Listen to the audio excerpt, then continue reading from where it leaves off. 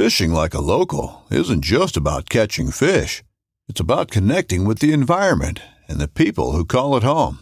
It's about hearing the stories and traditions that have been passed down for generations and sharing unforgettable moments with the people you meet along the way. Fishing like a local is having an experience that stays with you forever. And with Fishing Booker, you can experience it too, no matter where you are. Discover your next adventure on Fishing Booker.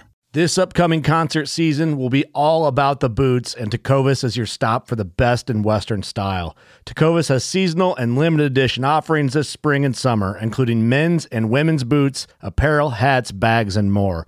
All Tecovas boots are made by hand in a time-honored tradition with timeless styles that are always on trend. And Tecovas has first wear comfort with little to no break-in period. It's hard to find this level of comfort paired with this level of style.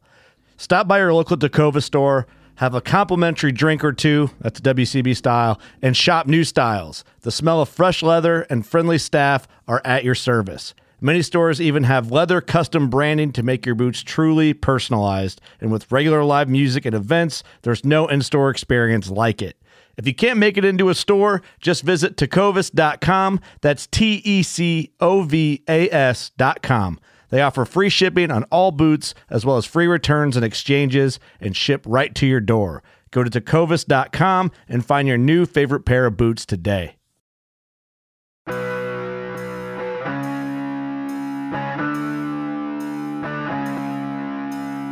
Pope and Young Club wants to welcome you as we rally together to ensure our bow hunting opportunities for today and tomorrow. You've come to the podcast that believes in preserving, protecting, and promoting the passion for bow hunting. Join us as we strive to be the voice of today's bow hunter. This is the Pope and Young Podcast.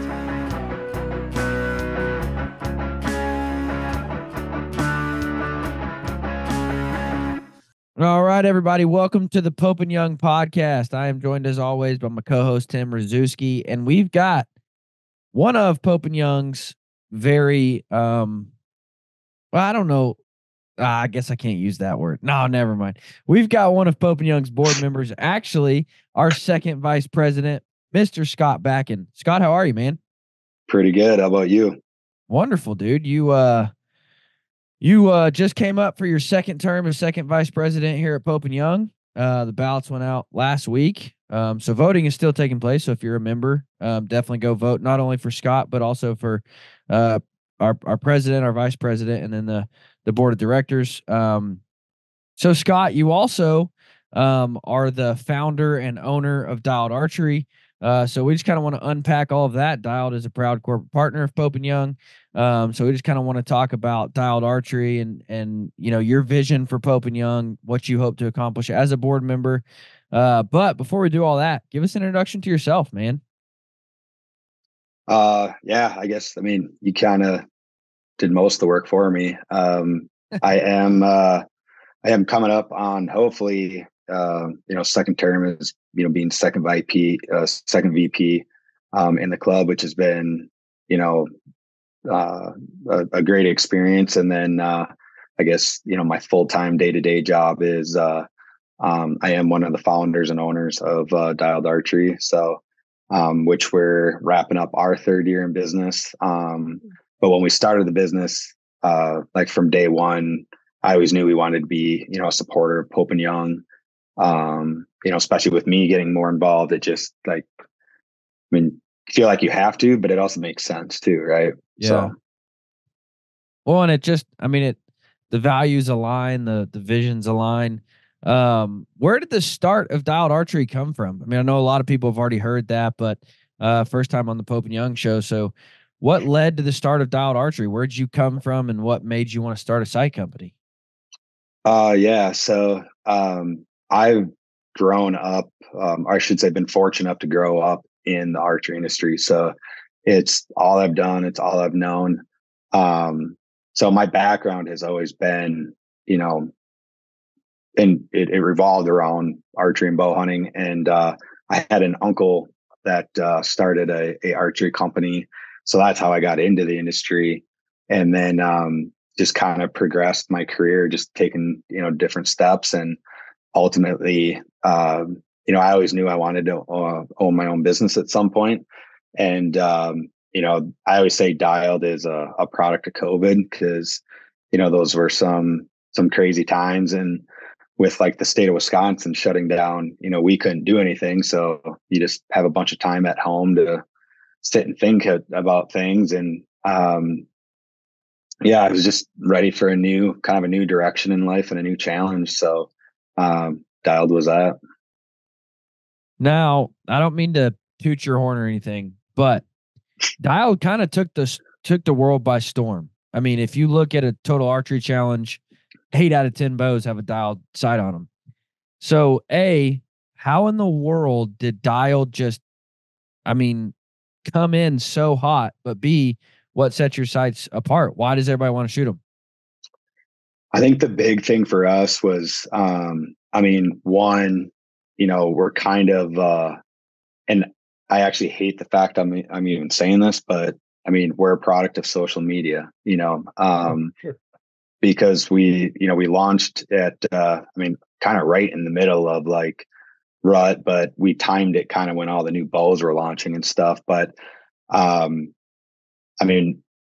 it was crazy because we really didn't know what to expect. Like, we always think we have the best ideas, right? So here we had this crazy idea for this new site concept that we all thought was cool, but nobody had seen it or heard of it, prior to launching. But and that's really a testament to my other two business partners, Taylor and Jordan, because that's what they do is social media and marketing. So that was kind of all on those guys, to get launched. And we opened up, everything was pre-order. We didn't have any hard like images of our site. It was literally all renders. And that like first opening week, we literally thought something was wrong with our website. Like we thought we had been hacked or something. Like that'd be our luck. Like we just spent all this time building this, this company, and launch day we get hacked. But no, it was just, I think it's it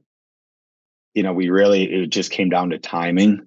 And amongst all of our own personal lives, like we were all kind of wanting the same thing. And but at the time, there's been a lot of really good site companies, that have been around for a long time. And, everybody makes great products, but it was always just kind of like monkey see, monkey do. Like there wasn't really a lot of innovation in the site category. And, not that there wasn't anything wrong with that. It was just, over years of kind of experiencing our own experiences, because we're all users.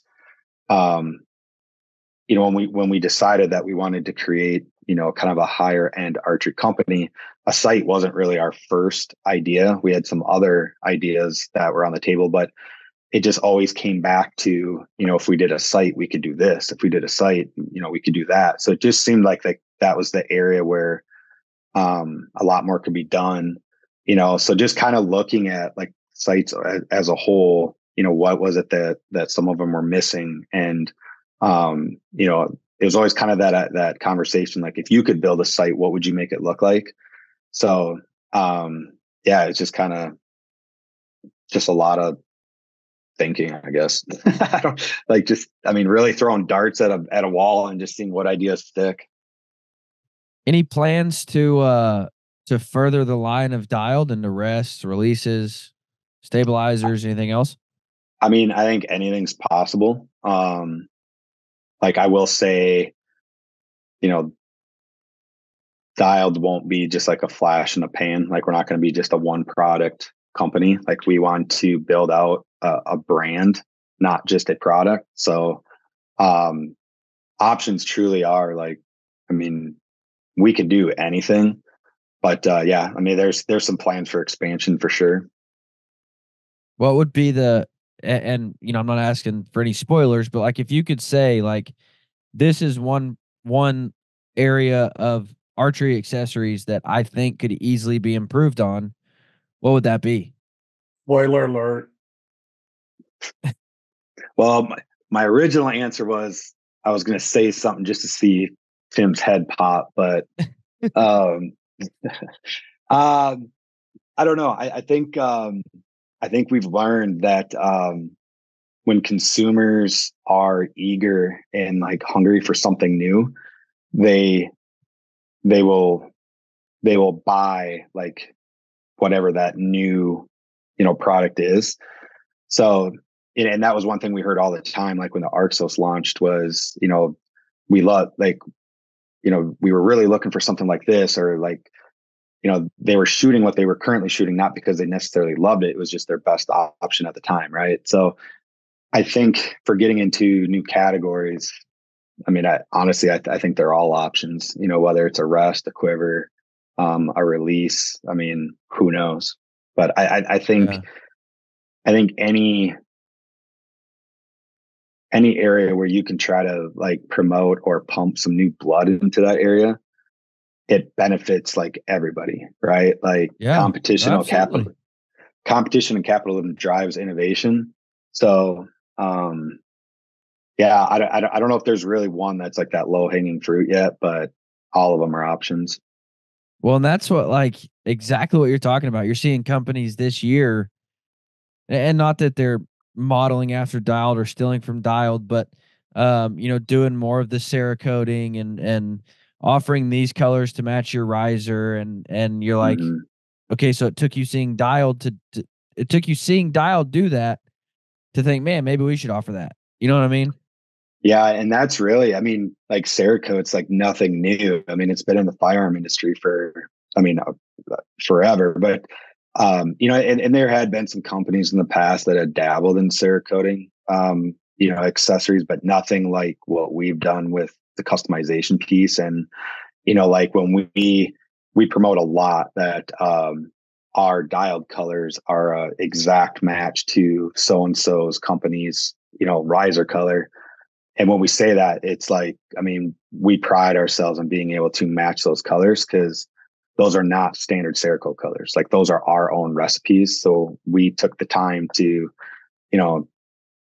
basically play arts and crafts and figure out what the mixtures are. But so that was a big thing when, we were building the brand, is kind of being like that. It's a whole like buying experience from, you go onto our website, you select what sight frame you want, and then you can literally sit there and just spin it around from every angle, play with all the different color options, and truly build a sight like that is yours, rather than just buying another cookie cutter sight off a shelf. So it really, I mean, we just wanted to create a different user experience, but ultimately build like a badass site that we always say if we wouldn't use it, we're not going to sell it. But just really just kind of look at the category of a site and just kind of flip it upside down and try some different things, and it all worked. Yeah. I think we see this in a lot of industries, or I mean, avenues of hunting and archery.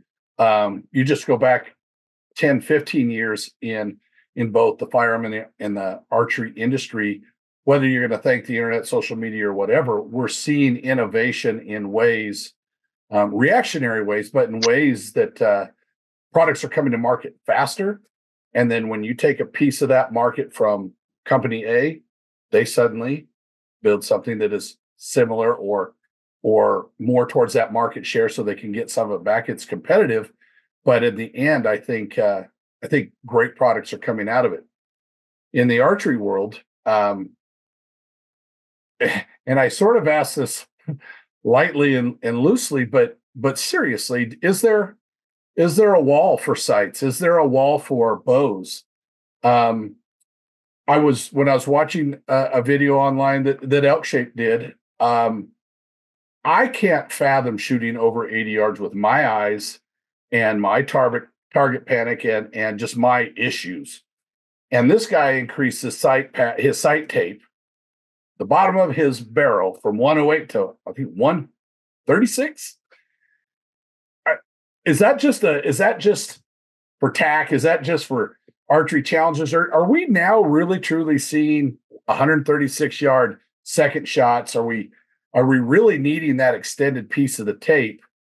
And is every other component of archery able to keep up with what you're able to allow them to do is the accuracy, are these new spineless arrows, are the bows getting that much better that what we thought was a 40-yard, 50-yard maximum range for efficiency and effectiveness, are we seeing that grow, or is this just a demand because there are more people in the archery world doing not just hunting things? It's actually really funny you say that, because I literally was like having like the exact same conversation in my head when I was driving home from the airport tonight. So it's great. It's funny that you bring that up, but because that's one thing with our sites is we do promote and advertise that we can extend your range because of the angled elevation rail. So, but I mean, in no way do we promote that for hunting, right? I mean, I think, you made a comment, I think before we jumped on, about like everybody's ethics, right? And I think majority of hunters understand their limitations. So to answer your point, I do think most people that are building like extremely long range tapes, it is for the Total Archery Challenges or the Mount Archery Fest. But to the same point, the further we can practice, the more proficient we become at shorter distances, right? Oh yeah.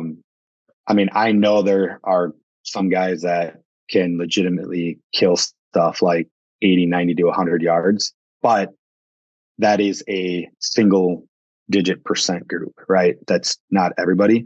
So I don't think you can group kind of everybody into that same category. But at the same time, if I practice at 100 or 100 and 120 religiously just for fun, and, I have to make a follow-up shot after my first shot, it's nice to know that I can stretch my range out, because at the end of the day, like, we want the animal to die as quickly as possible, right? So, but then from an industry standpoint, the more the merrier, right? So if we have to keep innovating and pushing the limits to try to get more people involved with the sport, in the end, that benefits all of us, right? Because the more users, the more money that's into the industry, the more money that can go towards, nonprofits like Pope and Young. So, but it is a slippery slope. With technology comes its problems. So, I think that's why,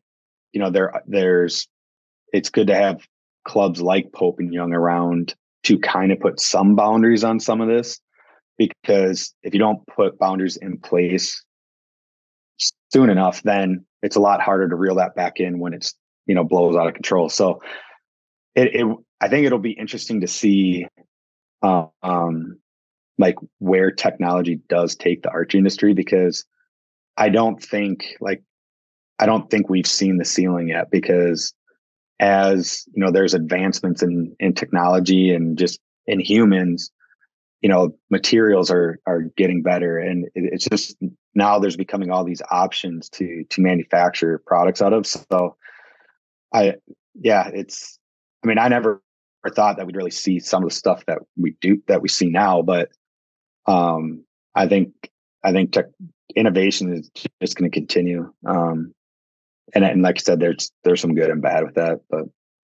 Well, and what a lot of people don't get is that shooting at that sort of distance not only helps you refine your skills, but it also helps you refine your equipment.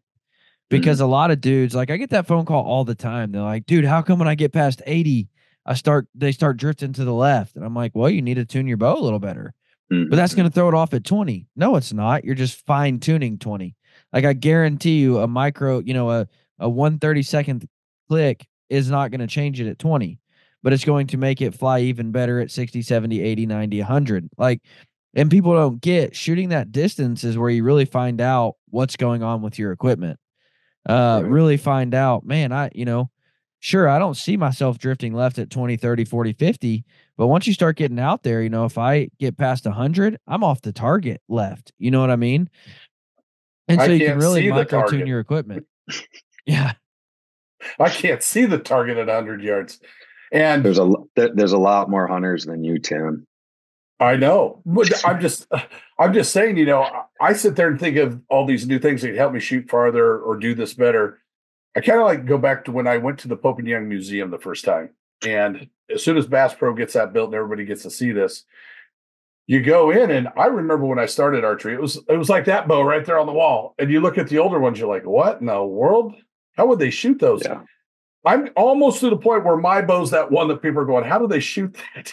Because I don't change my bow out every year or two. And I like to see bigger jumps, I guess is kind of my point. I don't know that I want the last bow sight ever made, but are we going to ever see, and I'm just throwing it out there, are we ever going to see a 250 tape? Just even if it's for competition or whatnot, is that something nobody would have thought of 136 yards?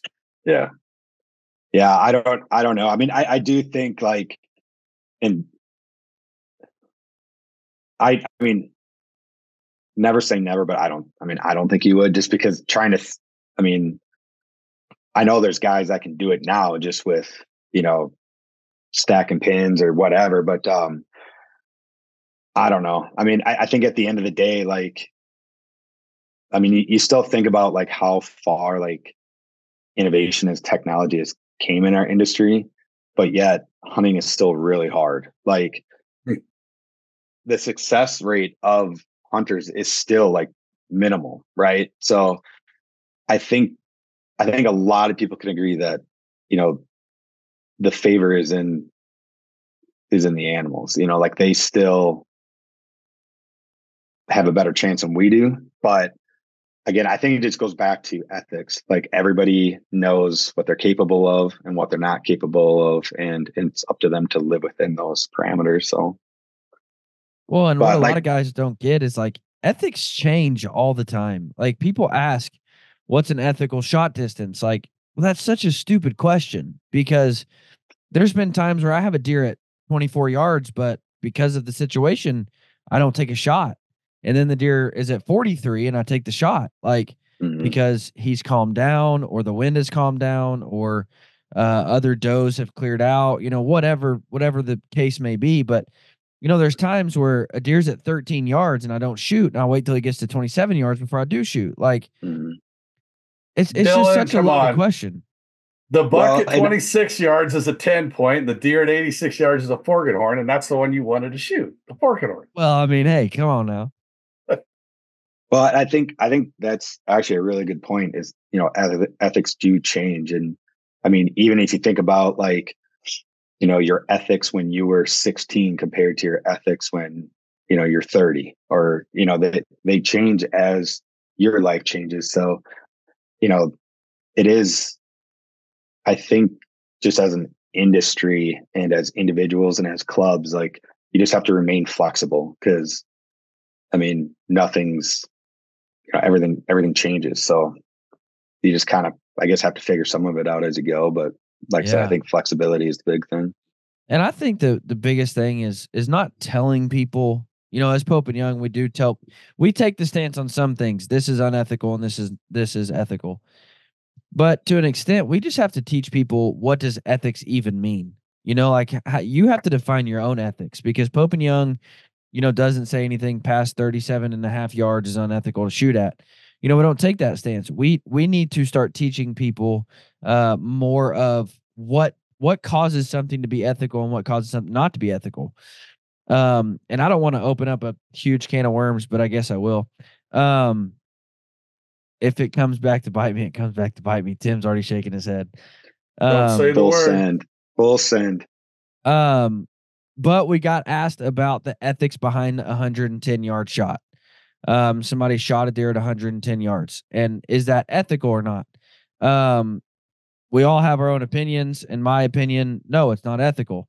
However, and I've talked to the guy, if that young man looks at a deer and says, you know what, he's calm, his head's up, his head's the other direction. I shoot 125 yards all the time. I know I can make this shot. He shoots and kills the deer. Is it ethical for me? No. Is it ethical for 99% of Americans? No. But if that guy decided that I can make that shot, then who am I to say you're unethical? You know what I mean?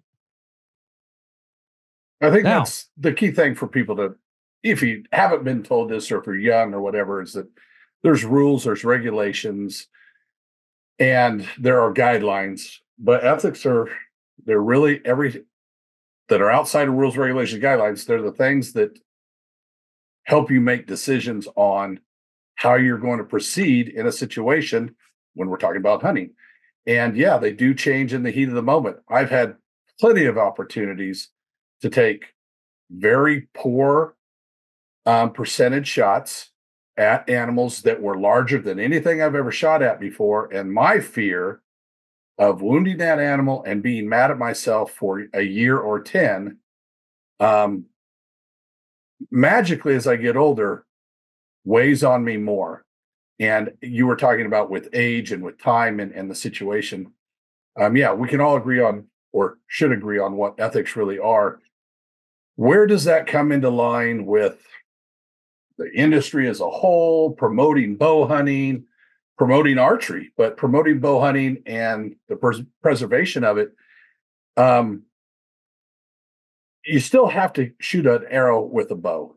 And at the end of the day, you see it in the firearm industry too. There's a big divide between the traditional off the shelf 200-yard hunter who hasn't had any experience or any time in the field in another environment versus the custom gun builders that are shooting long range. Well, we run into that in other sports as well. And where do you, as a bow sight maker, where do you, as a board member for a bow hunting nonprofit organization, where do you teach and where do you share your line? Does it come out in your product, or does it just come out in your conversation with your network? Mine's very personal. I'm very different than a lot of people that I know in Pope and Young or just in the hunting industry. I hunt with a lot of different weapons. I enjoy it. But I have found, I look back on hunts that I've done in the past, and with the equipment I had and the experience I had no business being in there. It's a miracle I didn't mess up significantly.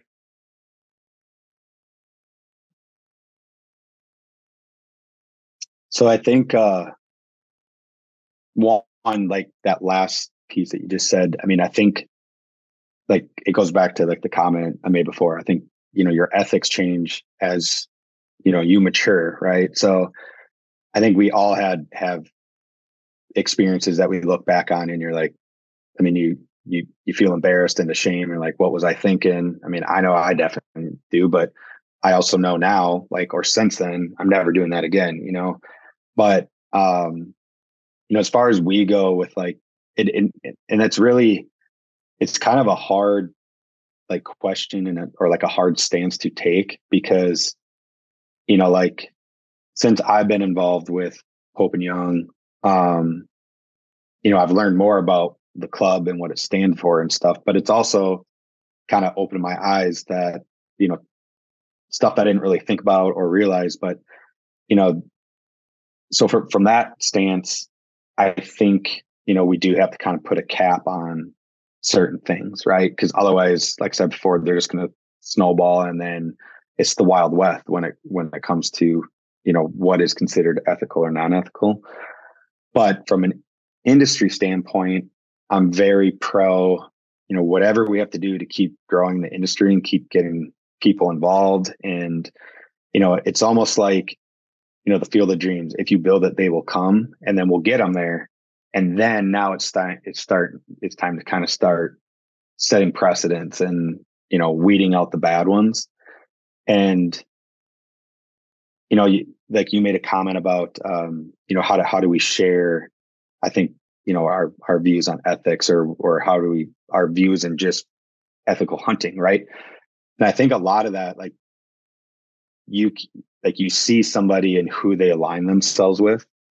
Right. So like us as a company, we support Pope and Young because we support your efforts and, what the club does. But on a personal level, like if nobody knew me, but, they knew like my group of friends, we're friends because we have the same ethics, right? Like, we believe in the same stuff. So I think that says a lot, but I think the hard part is like, okay, taking those groups, because it's not, I mean, there's a lot of those groups out there, and getting them together, right? And instead of having each individual group, because, you know, and I've been pretty vocal about kind of this stance, but at the end of the day, it's us versus them. So us as hunters, us as bow hunters versus them, the people that are trying to take that away from us, the ethical treatment of animals people. So, I think this comes back around real quick, Dylan. I think this comes back around to why we're all three here in the positions that we're in, because we had an interaction. We met someone from Pope and Young beyond the magazine, beyond the record book, and we wanted to get involved. We wanted to work for a company because we believed in what they're saying, what they're sharing. And I think probably a great thing for Scott's product line is that it has kind of grown together with his tenure at Pope and Young, and he has seen at the board level, at fundraising level, at convention level, at workshop level, what we're about. And the fact that he's running again tells me he believes in it. So that actually leads me right into the question I wanted to ask. Because Scott, you said like you came on board and you learned more about Pope and Young. What was your history with Pope and Young, prior to 2 years ago when you ran for second VP?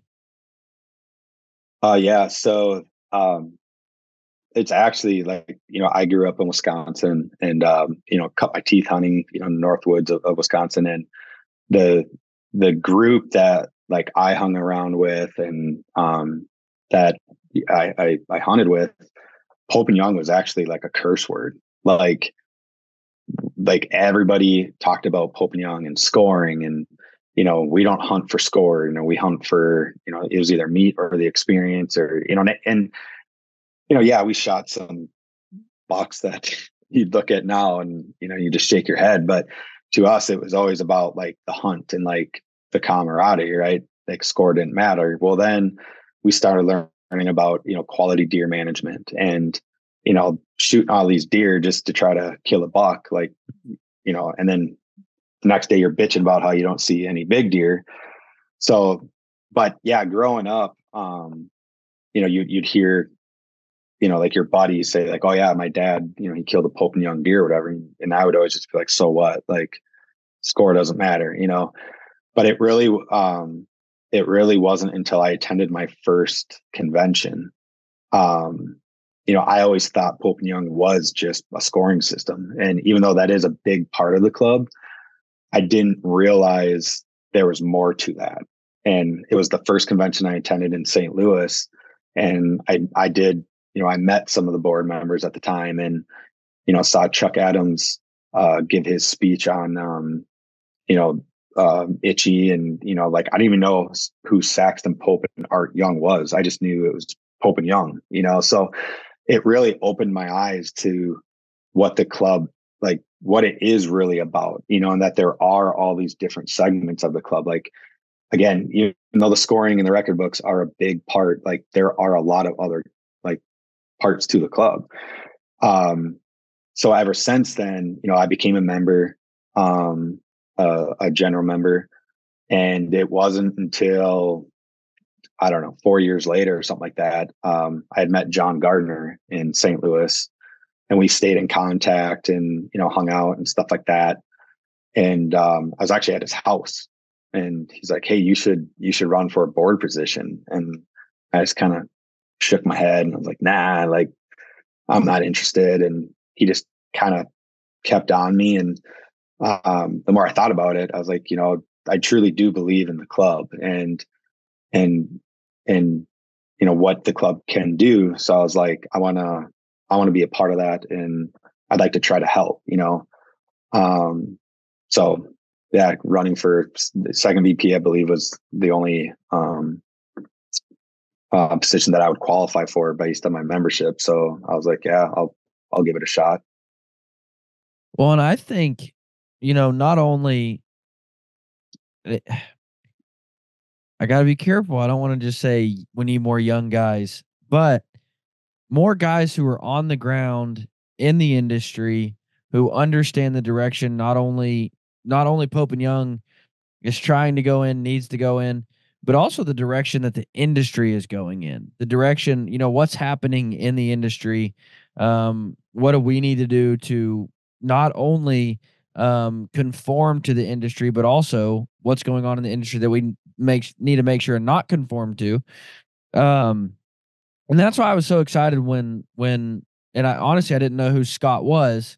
I just knew he was one of the founders of Dialed, but it let me know, okay, it's a guy in the industry. Like that's what was important to me because I don't want to ever, and I'm not saying that I'm not saying that we are, but I don't want to become disconnected from what's going on in the industry just and stay in our old ways. You know what I mean? So with that being said, what would you say your biggest thing that you want to see happen at Pope and Young for Pope and Young? What do you want to see Pope and Young do? Like what are you pushing for with Pope and Young? I think the biggest thing is just, this is very general, but just, increased membership, so a second VP, you represent the general membership, which is the majority of our members, within the club. But, ultimately though is increase the membership of like guys my age and younger. Cause when you look at our membership numbers, that is where we have the largest void. And, some of it comes down to, those age groups and societal things and whatever, but that's really where we need to see an increase because that is the future of the club. Right.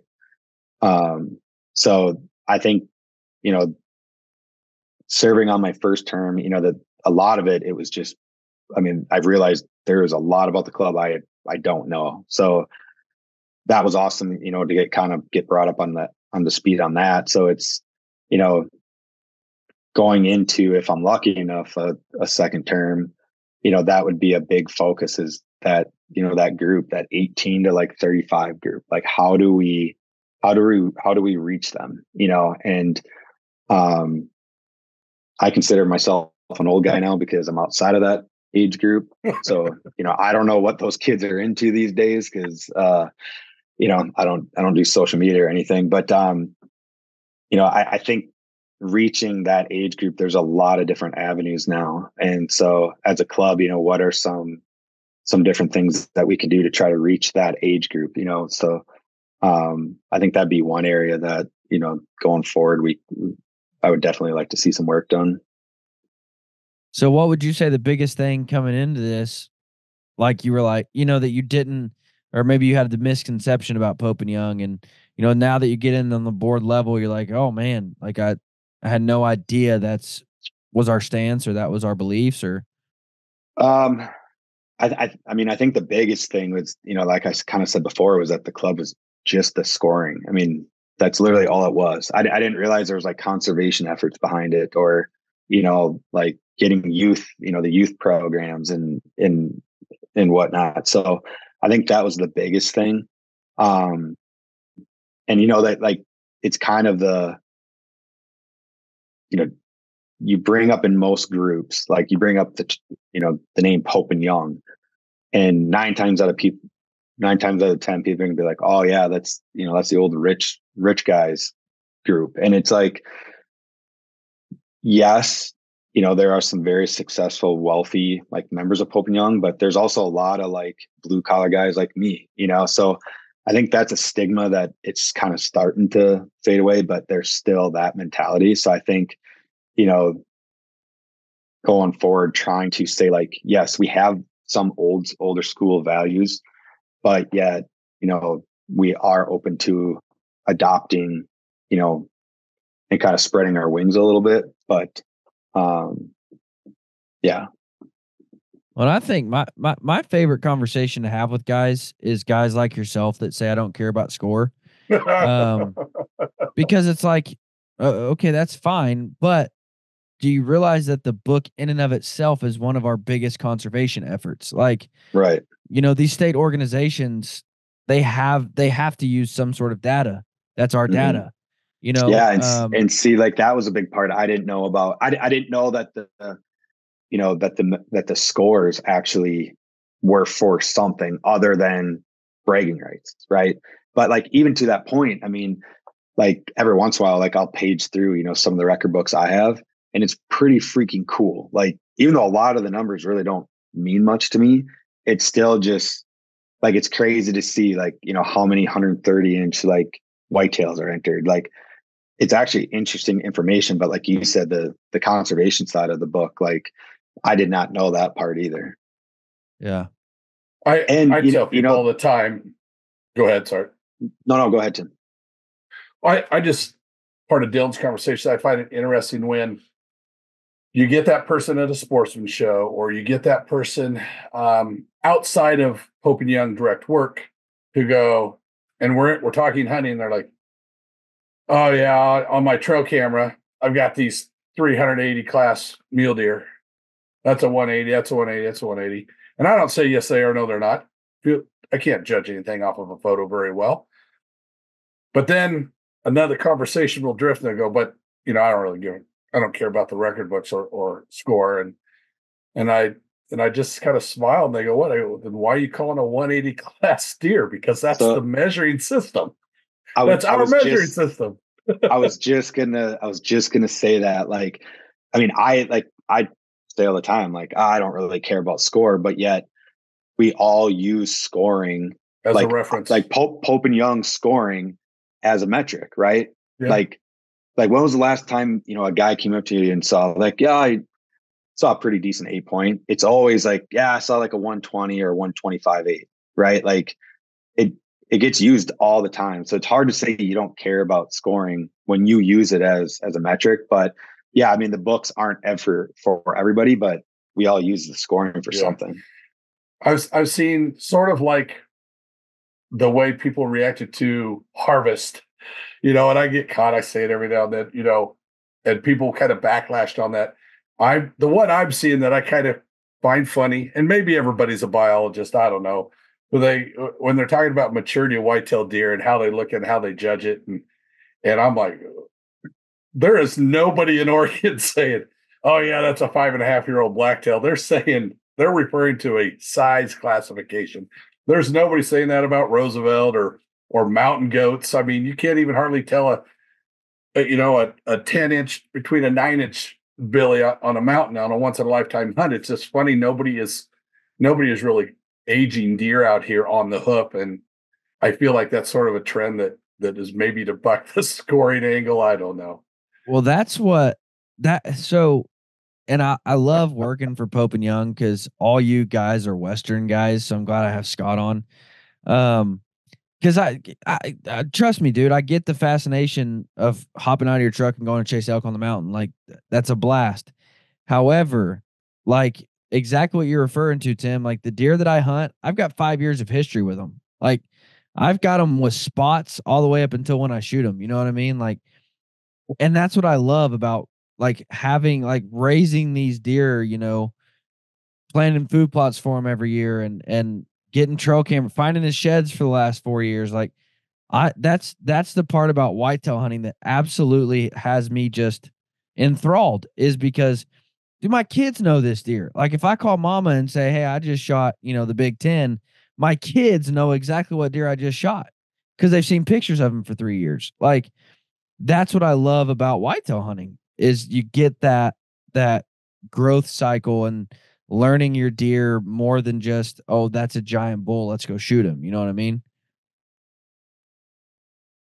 I mean, we trail cam, we look at photos all the time. We're hunting the same deer and elk year after year or attempting to. Obviously, we're not food planning on, at least if we're on public land or anything like that. But yeah, we still look at them and we still recognize animal from year to year. Right. Or we perceive we do. But we're still talking about it's either a 4-point or it's a 180 class or something like that. And that's a part of that measuring system showing its validity. If you don't want to shoot a buck because it's got an abnormality or it's got an issue with it, or you've classified that now as a cull buck because of its antler configuration, then you're referring to a class of animal, a maturity of animal, which the record books, and quick little thing for Scott, the record books weren't designed to reward anybody. They're designed to recognize and reward whitetail deer for mass and symmetry. Anything that wasn't symmetrical or was abnormal was biologically considered to be inferior. Now we reward it, having double drop tines and all that trash. That's really cool. But originally it was based around that. And we still are saying these things in our hunting networks about referencing size of antlers or horn or whatever. Maybe the exception is when we're looking at bears and cats, we're not really looking at skull size. We might be saying body size, but we still refer to it. And so it's kind of funny to hear, clearly someone that isn't familiar with Boone and Crockett or Pope and Young and what they do when they don't have a good impression of the record book. It is really an educational thing, or they had one bad experience. And I think that's one thing that I really like to do when I talk to people on the phone. It's their first buck and they're kind of having a sort of an angle or opinion of Pope and Young that I could tell that there was a bad experience there. And I try to change that around right away and give them whatever I can as far as an education or understanding of a process. So Scott, you aren't a measure. I don't know if you've ever had anything put in the Pope and Young or Boone and Crockett record books, but you are about to host an event in your home state, and I'm going to have a workshop for new measures there.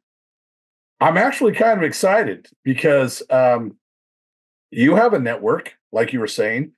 You're in a state that's a huge, huge whitetail state.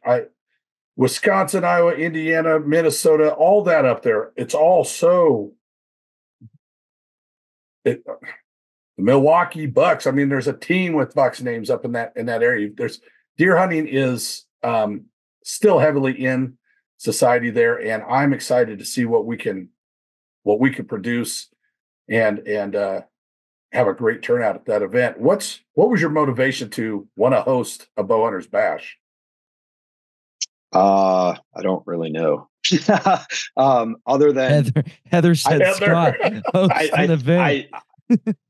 I think that's exactly about how it went. Was I said, hey, we should have one in Wisconsin or Minnesota, and then next thing I know, she's like, hey, you're hosting an event in Minnesota, and I was like, oh, okay. But no, I think after as a club, one thing we started doing was having more regional events. And, we had the bashes in Utah, Ogden, Utah. We were all at the one back in December in College Station, Texas. And yeah, I mean, with this area being a very rich, whitetail hunting environment, whether it's, Wisconsin, Minnesota, Iowa, I mean, even North Dakota, this area, it's kind of a centrally located. So, I mean, one, you can pull from a lot of different areas where it's really easy to get in and out of. But yeah, I just think this area, we could hold a really cool event. And then on top of it, Dialed, which this is actually first time it being put out there. We're going to host a customer appreciation day in conjunction with the bash. Oh, wow. So we'll kind of do our thing during the day. And then later in the afternoon into evening, we'll get into the bow hunter bash and have the banquet and, all the raffles and stuff. So the idea is just to try to get as many people into this area as we can. And, utilizing both networks, I think we can, we can host a pretty cool event and a great, part of the country. That's in Alexandria, correct? Alexandria, Minnesota. Yeah. Yeah. I've been telling everybody St. Cloud. Dang it. I mean, you've been wrong. It's close. It's close by. I've been wrong. Tomorrow I will get the address of the venue for that because I need it. First time for everything, huh, Tim? First time for everything. Oh, no. I've been wrong all day. Let me tell you. I've been told. Scott, I ask one question of everybody that comes on the show. What's one non-traditional hunting item that you always take with you when you're hunting? Whether it's whitetail, whether it's elk, whatever you're hunting, What's one non-traditional hunting item that you always have? Can't be like your knife or your binos, something that not everybody else has. Man, trying to think through like my kits. I don't know. I'm pretty basic. Like, I don't bring a lot of stuff. So when you break out your kits, the guys that are hunting with you don't go, "What's that?" Anything sentimental? No, I never bring anything sentimental just because you never know, what's going to happen. I guess that's not true. I have a rock that where I used to live. My neighbor's daughter painted a heart on this rock with nail polish, and I was going on a hunt, and she gave it to me for good luck. So I used to carry that with me, but as far as like an unconventional hiding item, I mean, it's everything I carry pretty much has a purpose. What's your favorite food item then? How about that? Tree stand snack. What's your tree stand go-to Man, snack? I am a snacker. I am the worst at like packing a lunch for an all day sit, And then and eating then it at 9 a.m. I'll have it like gone by 9 a.m. So then I talk myself out of getting down early because I don't have any food for the rest of the day. Been there. Big thing for me is, I mean, it's pretty basic, but like protein bars, that will always be in my pack, whether it's whitetail hunting or out west. Usually an apple, and then at least 2 or 3 sandwiches that are usually, like I said, gone by 9 a.m. So I feel I you, do. Three sandwiches. That Oh is, my I will God. say that is, if I can improve any part of my hunting kit, it's food. I, like for my day hunts, I pack like I'm gonna be gone for a week. I am not a happy person when I'm hungry, and I can go a really long time without eating if I'm like busy, but once I realize how hungry I am, it's probably gonna be a bad day for anyone that's around me. But He'll punish so you yeah, back at Doritos, bro. I will. And like I do eat like, pretty clean on the daily, but during hunting season, if I'm hungry, I don't care what it is, I'll eat it. But that is one thing I do need to improve on is not packing so much food. But Sounds especially like like you need to. Sounds like you need to pack more if it's gone by 9. Yeah, I mean, it's like bored eating. You know what you mean? Like it's just, and that's why you get some really tough jerky that takes you a long time to chew. That way you can just chew on some jerky. Yeah, and like jerky's the best, like especially here in the Midwest when it gets really freaking cold and then it freezes, and then it's like a jerky ice cube, and you can just sit there and like suck on it, and then you get to eat it. So it's actually the best tree stand food because you can't just Tim sit looks there. disgusted. Like you can't just sit there and stuff your face. You have to. It's like time release. It's like time released food. I'm just trying to imagine frozen bacon in my bacon and peanut butter sandwiches and having to suck on a peanut butter sandwich. Frozen bacon is the best too. I love bacon. I have bags of bacon. I don't even put anything with it half the time. Listen, Scott, dude, I know being in Wisconsin, you guys have Casey's, right? Yeah. Casey's Certain breakfast parts. pizza. You get a Casey's breakfast pizza, and then you go hunting, dude, and then like the grease like just solidifies on top, and it's just like the best thing ever cold. Yeah. Yeah. And their breakfast sandwiches are pretty bomb too. But I think that like, I mean, like especially when it gets late into the rut or like late season, and like I have this, I don't know if you can really call it a theory because I'm pretty sure it's been proven, but like the colder you are, the more you eat, right? Like you try to eat to keep warm. Yeah, for sure. Yeah, I mean, like Tim Bacon. I mean, that's a good one too. We're gonna talk bacon. You got to try this. Do you have a sous vide? Like a sous vide cooker. Go down to the store, get that beautiful piece of package of bacon that doesn't have a paper label in it. put it in there for like 2-3 hours, take it out on the barbecue. Oh, God. What do you cook it at? 160? I put it on 135. Yeah. And then just finish it on the grill. Yeah. Oh, that does sound bomb. Oh, I can't believe the flavor. It just blows my mind. Yeah. So guys, I'm about to go to bed and you guys got me hungry for bacon.